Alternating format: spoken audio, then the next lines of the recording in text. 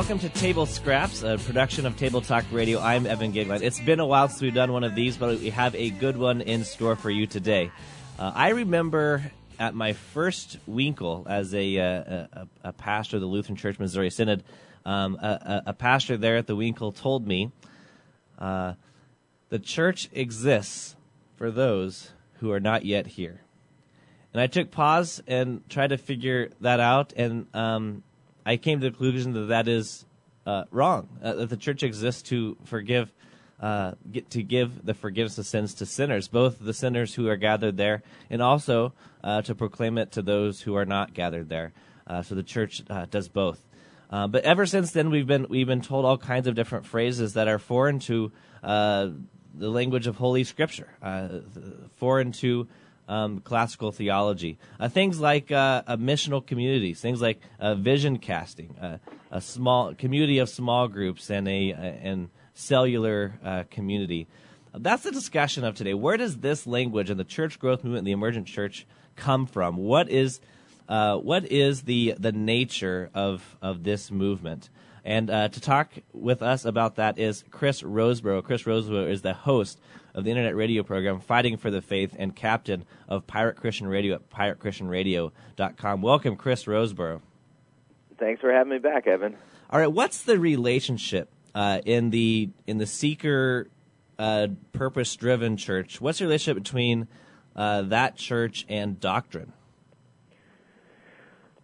Well, that's kind of an interesting question.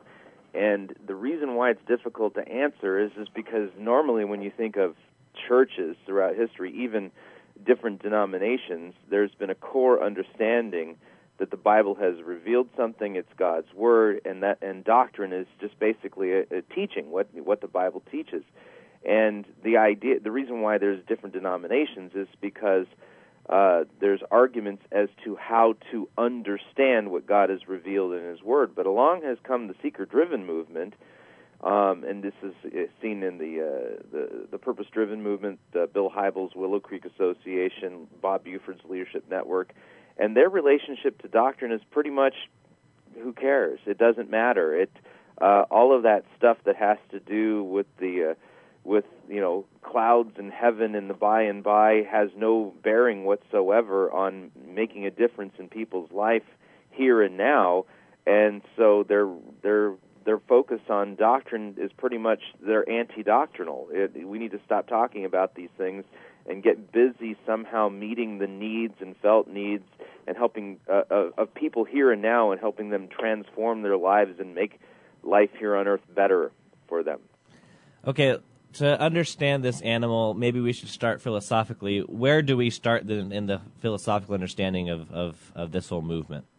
Yeah, and that's a good way of putting it. This is a philosophical worldview that we're dealing with here, and it's an anti-rational or irrational worldview that has its epistemological genesis and its philosophical underpinnings, the epistemology that was put together by a philosopher of the 18th century by the name of Immanuel Kant. Immanuel Kant was a Lutheran pietist who, in his reaction to the Enlightenment, which was in full force in his day, decided that to go completely subjective and deny this the existence of a subject-object distinction. I know I'm talking kind of high here, but the idea is that there is no such thing as objective truth. There is only what the subject experiences in his own mind. And so philosophically, when you trace back what's going on in the seeker-driven movement, you find that all of the major thinkers and those who influence them come from the headwaters of the counter-enlightenment through Immanuel Kant, Schopenhauer, Nietzsche, Hegel, and I would even throw specifically into the mix the ideas regarding community that come from Jean-Jacques Rousseau, who was the philosopher whose philosophy was behind really the murderous things that occurred in the French Revolution. So Immanuel Kant, being a good Lutheran pietist, saw that Enlightenment was an affront to the faith in that the Enlightenment proposed that truth is discovered only by externals, and therefore it was an affront to God, who can't be proved through externals. So therefore, Kant's answer to that was that, okay, therefore then truth can only be discovered not by externals, but only what is inside my head. That's correct. If you kind of want to get an idea of what this looks like, you just go to the very, very first movie in the Matrix trilogy. The first one, The Matrix, and that's kind of Kant's philosophy put into movie form. What you see isn't real. It's just something that you're experiencing all in your head, and so there's no such there. It's almost Eastern in its way. You remember where there's this kid meditating, when he's in the spoon. And he looks at the spoon and says, "I can make it move because I just realized the spoon isn't there. There is no spoon." That's actually Immanuel Kant's philosophy. And I hate to say it this way, but as far as I'm concerned, Kant's response to the Enlightenment is the philosophical equivalent of basically a junior high kid having a temper tantrum and taking his ball and his bat and going home after losing a game in baseball. His solution, I don't care what the Enlightenment says, this is what I feel, and that has to be true because I feel it. That's the idea. Now, does Kierkegaard get mixed in here? Is he in some ways a furtherment or a reaction to Kant? Yes. What happens is you have to when you really trace this idea, moving from Kant forward, it picks up again in Kierkegaard's philosophy. Kierkegaard was kind of a proto-existentialist, and the basic idea here is that Kant's major not Kant, but Kierkegaard's major text that he liked to work with was Genesis 22, where Abraham was told to sacrifice Isaac. And so, when you read Kierkegaard's writing on this, is this idea that God has asked him to do something contrary to reason, contrary to thought. And so the only thing that real faith is left with is to make a leap into the darkness. And regardless of what it is that you're thinking and feeling and your reasoning tells you, you've just got to make this blind leap. That's Kierkegaard's idea, and he is picking up on Kant's epistemology as laid out in his Critique of Pure Reason, and he's further developing it. What you see happening in Europe in the Counter-Enlightenment is that each successive generation kind of picks up the project and adds their own pieces to it. So you see development in this anti-Enlightenment, Counter-Enlightenment worldview, and so you go from Kant to Kant and Rousseau, to Kierkegaard, to Schopenhauer, to I think Fritzsche is his name, to Nietzsche, to Hegel, and then to Martin Heidegger. But the thing is that this anti-Enlightenment worldview, ends up becoming the underpinning of the fascists in Europe, of the Mussolini administration, as well as the National Socialists in Germany, the Nazis. And all of these things there's particular major pillars in their philosophy: the denial of the existence of the individual, that the community is the organism of note. The community is the organic thing that exists. The individuals have no existence in time and space. That truth is not knowable, something that we can subscribe to. Truth is something that is experienced by people as they're in conversation within community. All of these things, none of these ideas are new in postmodernity. They're just kind of new as far as their popularity in the United States, because in the United States and we have been a nation that is highly influenced by the Enlightenment. In fact, our entire constitutional system in the United States is based upon Enlightenment presuppositions, and all of those are being challenged now. And the challenges come in the form of what's called postmodernity, but postmodernity isn't new. It's basically just a continuation of the anti-Enlightenment philosophers and their ideas that have their genesis late in the 18th century and have large portions of their worldview developed in the 19th century and early 20th. Maybe you can help. This is maybe the one link that isn't quite matching up for me. Maybe you can help me out. And I know you said this thought system is irrational, so maybe that's just the answer. But it confuses me how truth can be discovered within the community if truth is internal, because there's some element of objectivity, even if it's to a lesser form, in discovering truth as a community. In other words, if I'm in a community, I'm dependent upon the community to discover what truth is, and that is something that is told to me, but it's outside of me. Yes and no. Truth is, listen to the language carefully. Truth, according to them, is experienced in conversation within a community. Okay, so the distinction is they're not being told what truth is, they're experiencing what truth is within the community. And so in an irrational worldview, the way truth isn't taught using theses. In fact, they bristle. Somebody who's in this worldview bristles against the 95 Theses because those are 95 statements of concise, objective truth. They would say we've got to stop making assertions like that and doing theology in thesis form. That's ridiculous. Instead, we need to, rather than focus on knowledge and reason and statements, we need to be in tune with what the Spirit wants us to understand. So it's better that we ask questions. Okay, the most important thing is questions, not statements of knowledge and fact, but questions that help somebody experience and get in tune with internally with what the Spirit is trying to teach them within their their participation within this particular community. Okay, you mentioned fascism. That's sort of the argument stopper word. How is fascism properly defined? Fascism, I'm going to define it according to worldview. You can argue that fascism is a political system, and yes, it is. It's a way of doing politics, but it's a way of doing politics that's based on a philosophical worldview.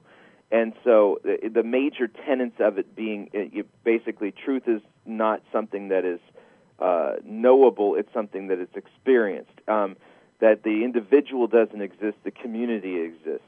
That what really matters is not endless debate, but what really is important is action, taking action, making a difference, getting people to put aside all of this reasoning stuff and talking about their individual rights. It's a reaction against liberal democracy as developed in the Enlightenment, and it's this idea that individuals are part of the community, the community's needs, and transcend all individuals, and therefore they have to, basically the collective, the community tells the individual what they're to do, and individuals who do not agree with the community, the leader in the community, and stuff like that, they are viruses, and since they don't have any inherent rights, in order to maintain the health and protect the health of the community, we have the right to exterminate or eliminate those individuals who are a disease within the community. These are basic tenets of the fascist way of looking at things. So what then is the chief goal of this worldview? There's an eschatological goal here. You can almost say it's the creation of and the establishing of the kingdom of God here on earth. It's their way of reading the Lord's Prayer when you read, "Your kingdom come, your will be done on earth as it is in heaven." The goal of this philosophy is the creation or establishing of the kingdom of God here on earth, visibly through our efforts, our means. So there's an eschatological end game to all of this, and that's that somehow the world globally comes together as a community and establishes the kingdom of God here on earth, where there's no more need to address and redress social justice problems, but the world becomes a kind of a paradise on earth, if you would. So in the aftermath then of World War I, Germany is licking its wounds and asking what went wrong, and they point to the evil liberal democracy that proposes the individual rights, and maybe this is where we see the formation here. But then uprises from this time period a man by the name of Peter Drucker. Who was Peter Drucker? Peter Drucker grew up in Vienna between World War I and World War II. He was from a very well-placed family, and his father would have dinner parties every Monday night at their home and would entertain philosophers, political dignitaries, people of who were poets and authors and playwrights. And he was the habitué of a salon that was run by a family member, a family friend of theirs. And so he grew up in the middle of all of this conversation where they're doing a philosophical kind of debrief on what happened, what went wrong in the war. I mean, you got to understand from the point of view of somebody who lived in Austria or Germany or Italy at that time, especially the Germans couldn't understand why on earth they lost the war when the troops that were German were well into France. They were not,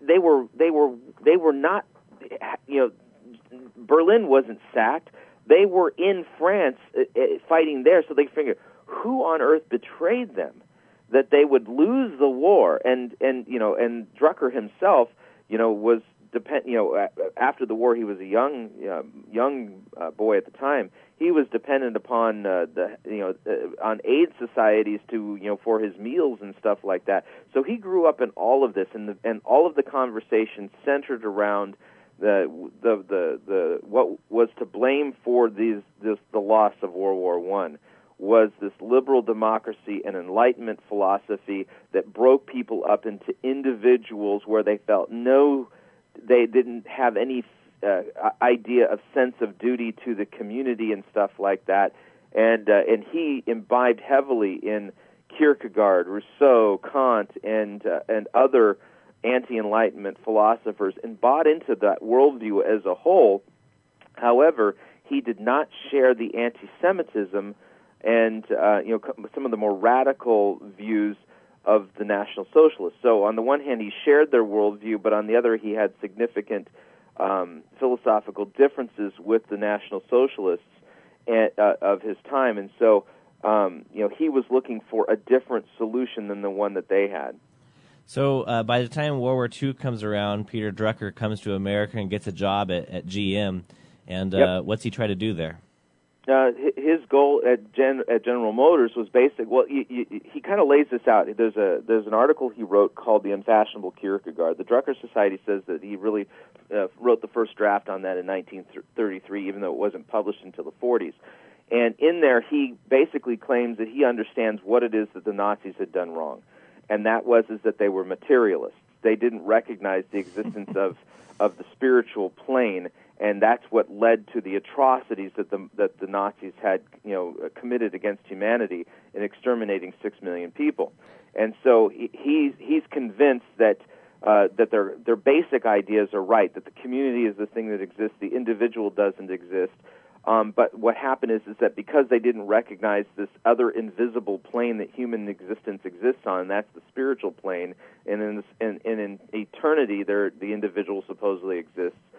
Because he figured this out by reading Kierkegaard, he's convinced that's the solution. So he comes to the United States and is doing a consulting gig for General Motors, and where he decides he's going to transform the workplace into community. So he's going to come up with smaller communities, not community based on nations, but community around corporations. So the idea is that he's setting about the creation of a new society based up where the smallest unit in society is a community or an organization, and this first place where he's experimenting with this is in the business world at General Motors.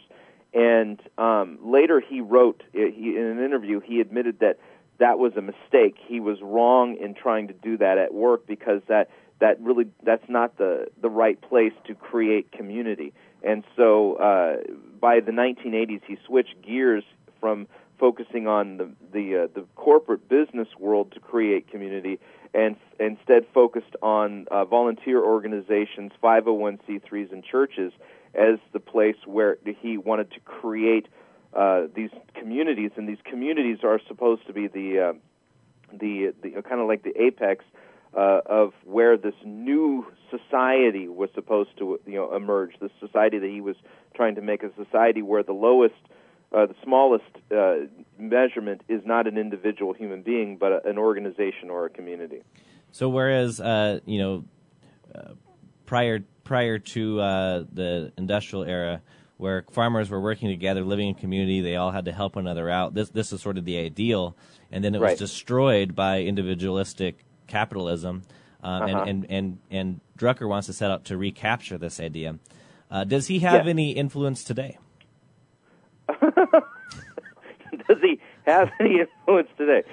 The question is, where does he not have influence? I think it'd be harder to find those places. And Drucker's ideas. Drucker took three disciples in the church world and spent a lot of time pouring his ideas into them. Those major three disciples are Rick Warren, Bill Hybels, and a gentleman by the name of Bob Buford of Leadership Network. And if you were to just measure the reach in the church of Warren, Hybels, and Buford, I think you would find that it's harder to find a church that hasn't been influenced by them than it is to find a church that has been influenced. I think the vast majority of churches in the United States and in the Western world have been highly influenced by Peter Drucker and his concepts, without any understanding of the philosophical worldview that comes along with it and what its major goals are. So, from the names you just mentioned, the disciples of Drucker, we hear things like deeds, not creeds, or that the Lord loves diversity. What are behind statements like this? Well, it's this idea. It's a denial of transcendent truth claims. This is part of this anti-enlightenment concept. So here's the idea: is that I'm going to use this kind of in a uber ecumenical way of thinking. In their way of thinking, listen, it's important that people are plugged into a faith community, but it doesn't matter which one. Okay, so a person can be experiencing God in a Lutheran church. And it's important that within that community, the structure of that community remain intact, because that's how that community identifies itself and its needs, and that's how that's an expression. But in the same time, a person can be a Muslim, and in the Muslim community experience God. And so the important thing is that Lutheran community and that Muslim community is focused on making the world a better place and helping people have their lives transformed as they are members in those communities. But whatever the doctrines are, it just doesn't matter, because God likes diversity. His argument is, if you look at out in the world, if theologians were to rule the day, he says, then they would argue that there's only one correct species of fly. But God made over 2,500 different species of flies. Therefore, that proves that God loves diversity. Therefore, it doesn't matter what doctrines you believe, as long as you're plugged into a community. God loves diversity, and you can experience God in community, in a Muslim community, in a Lutheran community, a Methodist community, in a Buddhist community, or whatever. The doctrines that are taught there don't matter as long as they're making the world a better place. Okay, so within this concept of what you just mentioned and the worldview that backs Drucker and his disciples, we're now seeing churches be called not churches, but community of small groups, faith communities. What's a cellular church? A cellular church that's kind of the antiquated term. That when this first kind of came on the scene 25 years ago or so, cellular church was the language that was pitched. That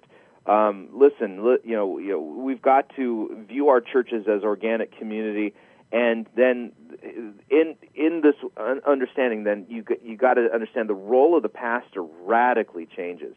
A pastor goes from somebody who ministers and teaches to somebody who leads and measures. And so the day-to-day task of teaching God's Word, administering the sacraments, all that kind of stuff, those all go by the wayside, because there's really, he doesn't have time for that. He's got to be a leader.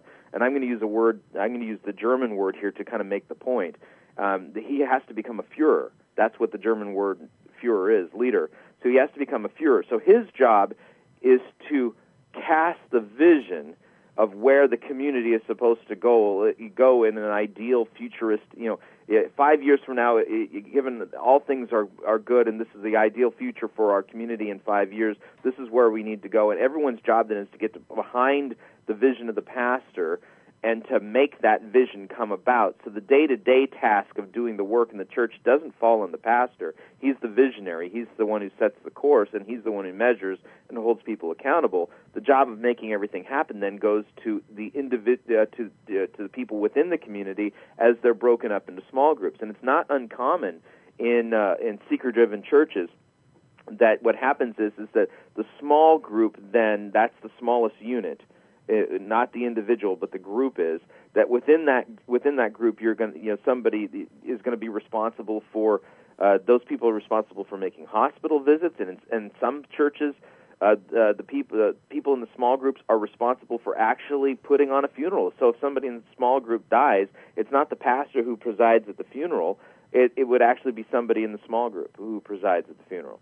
So that's the idea is that the cellular church is that's another way of saying a community of small groups. The small group is the smallest unit within those churches, not the individual. So it seems like Peter Drucker would be pleased that we've achieved what he was after.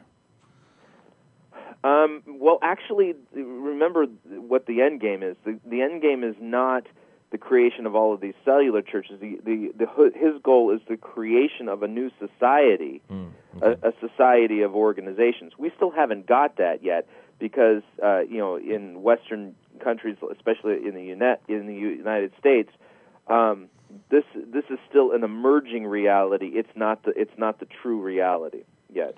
And people like you stand in the way. Yeah, well, that's exactly right. I'm considered to be a disease within the body of Christ by people in the seeker-driven movement, which explains why I'm threatened with arrest when I show up at some of their events. I hear quite frequently that the church, we should go back to how the church originally was, that the church was a movement, not an institution. Does that play into this conversation? Yeah, absolutely, and that's absolutely a lie. The church is an institution. It's instituted by Christ, and if you were to look at a corollary as to what the institution looks like, 2 Corinthians makes it clear, the institution itself is embassy. Each congregation being an embassy outpost of the kingdom of God. It is an institution where the pastor is one who holds an office within the institution, and there's particular duties that go with the office. And the church as a whole is called to disciple the nations. This is not a movement. Movement is literally turns the church into, that's law talk, not gospel talk. I'm sorry. And movements, this is the way the communists talk. This is the way the fascists talk. The communist movement, the fascist movement. Everybody has to get caught up in the movement. It's all about action. It's all, and not about proclamation or anything like that. So they turn the church into movement where the church is absolutely an institution, and it's wrong-headed and evil at its core, if you ask me. Seems like one of the main differences between those two things would be the role of authority. In an institution, authority is given by the one who instituted it, so that if the church is an institution, pastors are called to speak in this end by the command of Christ in the topic of forgiveness and the retaining of sins. In a movement, though, it doesn't really have a given authority, but it has a power that must be taken.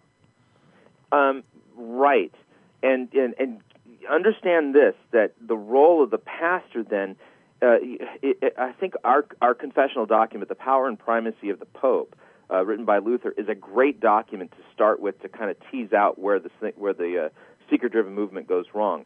Because what you have literally going on in these congregations is you have, rather than one pope who sits in the office of Antichrist, what happens is that that's now broken into individual communities. So sitting at the top of the pyramid are all of these little popes who who are literally speaking ex cathedra. God has given me a vision for where he wants this community to be and how we're to do church. And if you challenge the vision, you are challenging God himself. And so what's happened is that the office of Antichrist no longer is limited to the individual seat, in Rome of the office of the Pope. That has now been broken into little pieces and distributed into Protestant churches, in these seeker-driven churches where the individual Führer sits and speaks ex cathedra as he's received a direct vision from God. And to challenge him is to challenge God, and you become then an illness in the community that must be eradicated.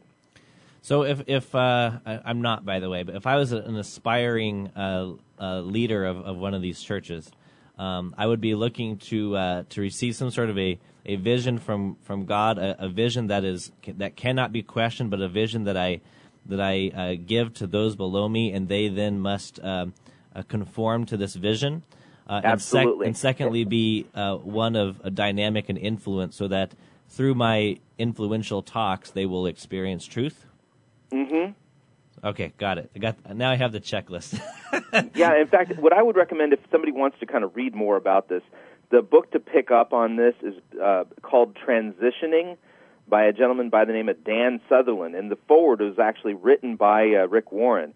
I have both the book as well as the lecture version of this program, and here's the idea: is that the seeker-driven movement specifically teaches that a pastor must prove to God that he is worthy to receive a vision from God.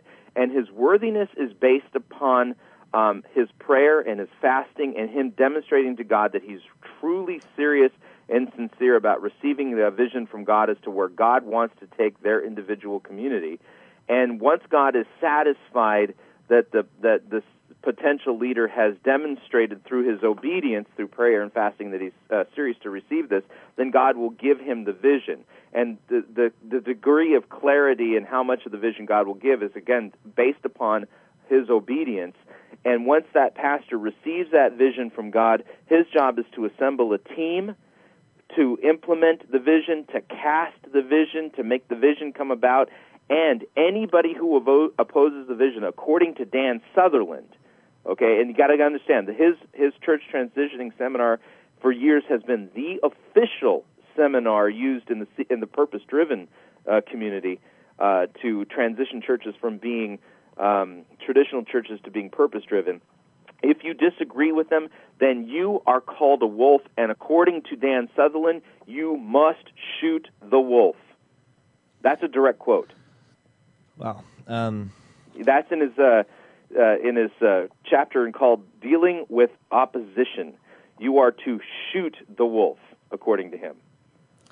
Okay, so you mentioned that the small group is the smallest unit, and let's see if that comes out in Mark Driscoll's preaching. Because here's the truth, friends. If you love Jesus, you have to love the church. Because Christ gave himself for the church. And what can happen is sometimes we think it's just me and Jesus. It's not. The majority of the books of the Bible are written to churches, not individuals. So the application is often for the church, not just for the individual. There are individual applications, but it's us together. And we even teach our kids falsely. Jesus loves who? Me. This I know. We should sing, Jesus loves us. This we know. All right, Chris, what do you think of that? Yeah, echoes of Catherine Jefferts Schori, the head of the Episcopalian Church, and her keynote from the 2009 Church Convention come to mind here, where she said that we've got to overcome the great Western heresy of individual salvation. That's straight up anti-enlightenment. That is straight up anti-enlightenment. And notice that Driscoll says we are teaching our kids falsely when we teach them to sing "Jesus loves me, this I know," and yet Scripture doesn't make a dichotomy between the salvation of an individual versus the salvation of the church, the body of Christ collectively. It talks in both terms very clearly. And to drive a wedge and say that we're teaching our children falsely to say Jesus loves me as an individual, that's just straight up, not only is it false doctrine, that is straight up anti-Enlightenment fascist philosophy, right there. I wonder what happens when someone comes into a church like this and they're looking to grow deeper in the Lord's Word. This is what Perry Noble would call such a person. You say, Perry, what about the jackass in the church? The jackass in the church is the person that always screams, I want to go deeper. You know what I tell people that say that around here? You're only as deep as the last person you served. You want to talk deep? Let's go check your tithing record and see how deep you are. Deep? Deep?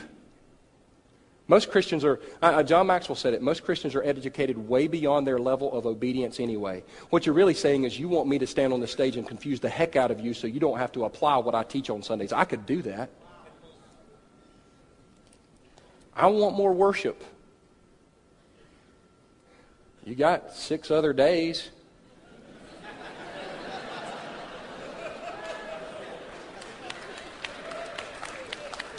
If you were full of Jesus when you walked in here, it wouldn't matter to you how much we sang. Okay, what's behind Perry Noble's comments there? Again, that is the anti-Enlightenment, and I hate to say it, fascist worldview. That it doesn't. Sitting around and discussing theory is a complete waste of time. What's needed is action, and how that plays out in the church then is this idea we are not going to sit around and go deep into biblical doctrines and exegete the proper hermeneutics of a particular passage and talk about doctrines. The important thing is action, obedience, and that's at the heart of Maxwell's comment. Most people are educated well beyond their level of obedience anyway. So the idea is we're not going to sit here and go deep into a biblical text and talk about doctrine, because what's important is that you get your rear end in gear and get obedient and start doing action. And let's put this serious garbage behind us. Who needs it? The important thing is we've got a kingdom of God to build here on the earth, and this discussion about doctrine and theology is getting in the way of the mission of the church to create the kingdom of God here on earth. So get busy, get obedient, and get involved, and stop complaining about how shallow the teaching is. You're educated way beyond your level of obedience anyway, so you just need to listen to what the Spirit is saying and get busy. Yeah, that was. I thought that Maxwell quote was very revealing. That most people are educated beyond their level of obedience, so that the purpose of coming in and listening to the leader for 30 minutes is not to be, as we would say in the church, to come and have our faith fed and nourished, to be told the things of God, to be that God's word would be efficacious, that we would be struck down by His law, but given life and brought up in the gospel. No, in this idea, the 30-minute, 40-minute presentation of the leader is simply to motivate or to compel one to do things. Yep. Yeah, that's the idea. Talk about the utter. This is not even a confusing of law and gospel, because at this point the proclamation of the gospel doesn't have a place, because the gospel doesn't spur you to do anything. The gospel is something that's received. It's something that's believed. Well, we don't have room for that. We've got action. You've got to get busy, become part of the movement to create the kingdom of God here on earth. And so gospel proclamation would be considered meaningless and having no real function except for to get people to sign up to become part of the movement so they can get busy becoming obedient and making the kingdom of God here on earth.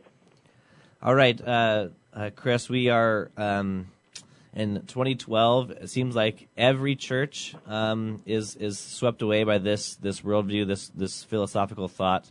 What are we to do in an age of today? Well, it's pretty simple. I mean, the mission hasn't changed. Make disciples of all nations, baptizing, teaching all. So, the job of a pastor hasn't changed. The job of the church hasn't changed, right? The pastoral office is called to proclaim repentance and the forgiveness of sins in Jesus' name, forgive people their sins, feed people the body and blood of Jesus Christ, to pray, All of that is the same. Nothing has changed. It doesn't matter what the date that you're writing on your check says. It doesn't matter if when you sign your check it says 2012, 2015, or whatever. We're to proclaim repentance and the forgiveness of sins in Jesus' name. Tell the world that God was in Christ, reconciling the world to Himself, not counting men's trespasses against them, and to teach all. That means sound doctrine. That's what Paul writes about in Titus, that an elder in the church is to be able to teach what's in accord with sound doctrine and to rebuke those who contradict it. Nothing has changed. Nothing has changed, period. This is what we're to be busy doing until the day when Jesus decides to return in glory to judge both the living and the dead. He will establish His kingdom on earth, and right now the kingdom of God on earth is found in the church. And it's the kingdom of the forgiveness of sins. And soon there's a day when we will see Jesus face to face, and those who continue in sin and unbelief will be cast into the lake of fire. That's Jesus' idea, but you have to understand this. Jesus in Matthew 18 says, all authority has been given to me. He's already on the throne. He's already in control. And I think this idea that these guys have is actually a tacit denial that Jesus currently is king. We've been talking with Chris Roseborough. He's host of the internet radio program Fighting for the Faith and captain of Pirate Christian Radio. Check out fightingforthefaith.com and also piratechristianradio.com. Chris, thank you for joining us. Thank you, Evan.